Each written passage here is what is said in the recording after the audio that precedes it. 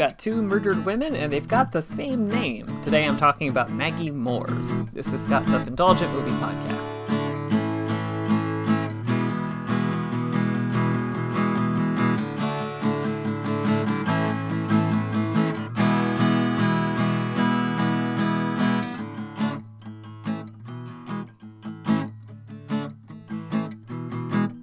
Hello, movie friends. Welcome to Scott's Self-Indulgent Movie Podcast. I am Scott, and today I'm talking about Maggie Moores, which is a recent kind of crime, dark comedy thriller kind of movie that's now available on Hulu. I think it's pretty good. So without further ado, let's get started.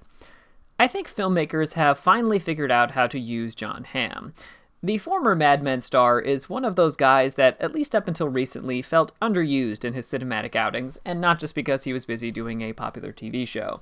Despite clearly having a wide range as an actor, a lot of his movie roles have leaned on him as an authority figure, leaning on his physical presence and voice.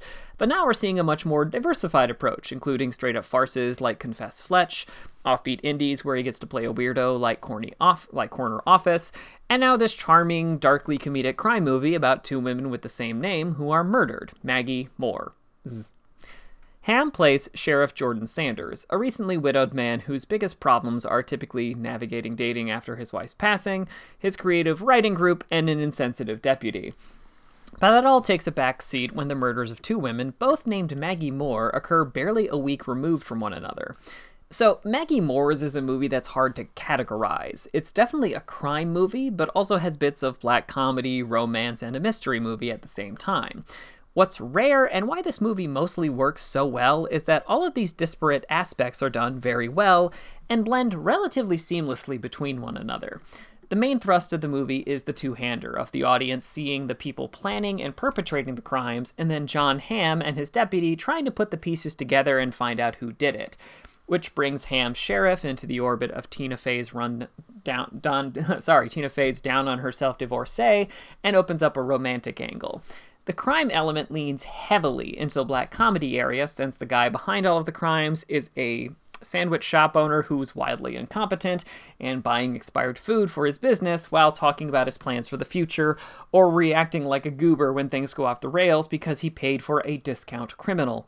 Cut to Jon Hamm and company dealing with some goobers caught in the crossfire, or Hamm talking himself into or out of forming a new relationship with Tina Fey's Rita, who keeps having just enough knowledge or new revelations about the case to switch things up or go back.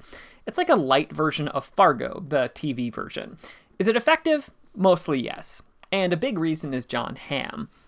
One thing Hamm has almost never gotten a chance to be, at least not on a regular basis, is a normal guy or straight man. He's played stoic types, sure, but very rarely is he just a guy. Perhaps his jawline is too intimidating or something. But his Sheriff Sanders feels like an average guy. He's a small-town sheriff who wants to do a good job and has decent instincts, but he's not some mastermind who has everything figured out, and is notably awkward in new romantic encounters. If anything, the movie doesn't give him enough time to emote and really dive into his wife's passing and what their relationship meant to him. That's perhaps the biggest critique I have of the movie, which is that it spends so much time laying out all the machinations of the criminals that it doesn't settle on the actual leads of the movie. I bring up the Fargo comparison here because the appeal of the show is that the good people trying to catch the criminals are always built out into full individuals, even if they only appear on screen as a type, at least initially. All that said, I had fun with this one, and it's just intriguing, funny, and tense enough for a once-over. The verdict is, it's a decent indie. Though it doesn't reach the dark lows or comedic highs of its inspirations, Jon Hamm and the company's performances make for easy viewing. 6 out of 10. This has been Scott's Self-Indulgent Movie Podcast. Thank you so much for listening. Don't forget to like, share, and subscribe wherever you get your podcasts. And don't forget to join our Facebook group, Scott's Self-Indulgent Movie World, for the latest reviews, discussions, and more. See you next time, everybody, and stay safe.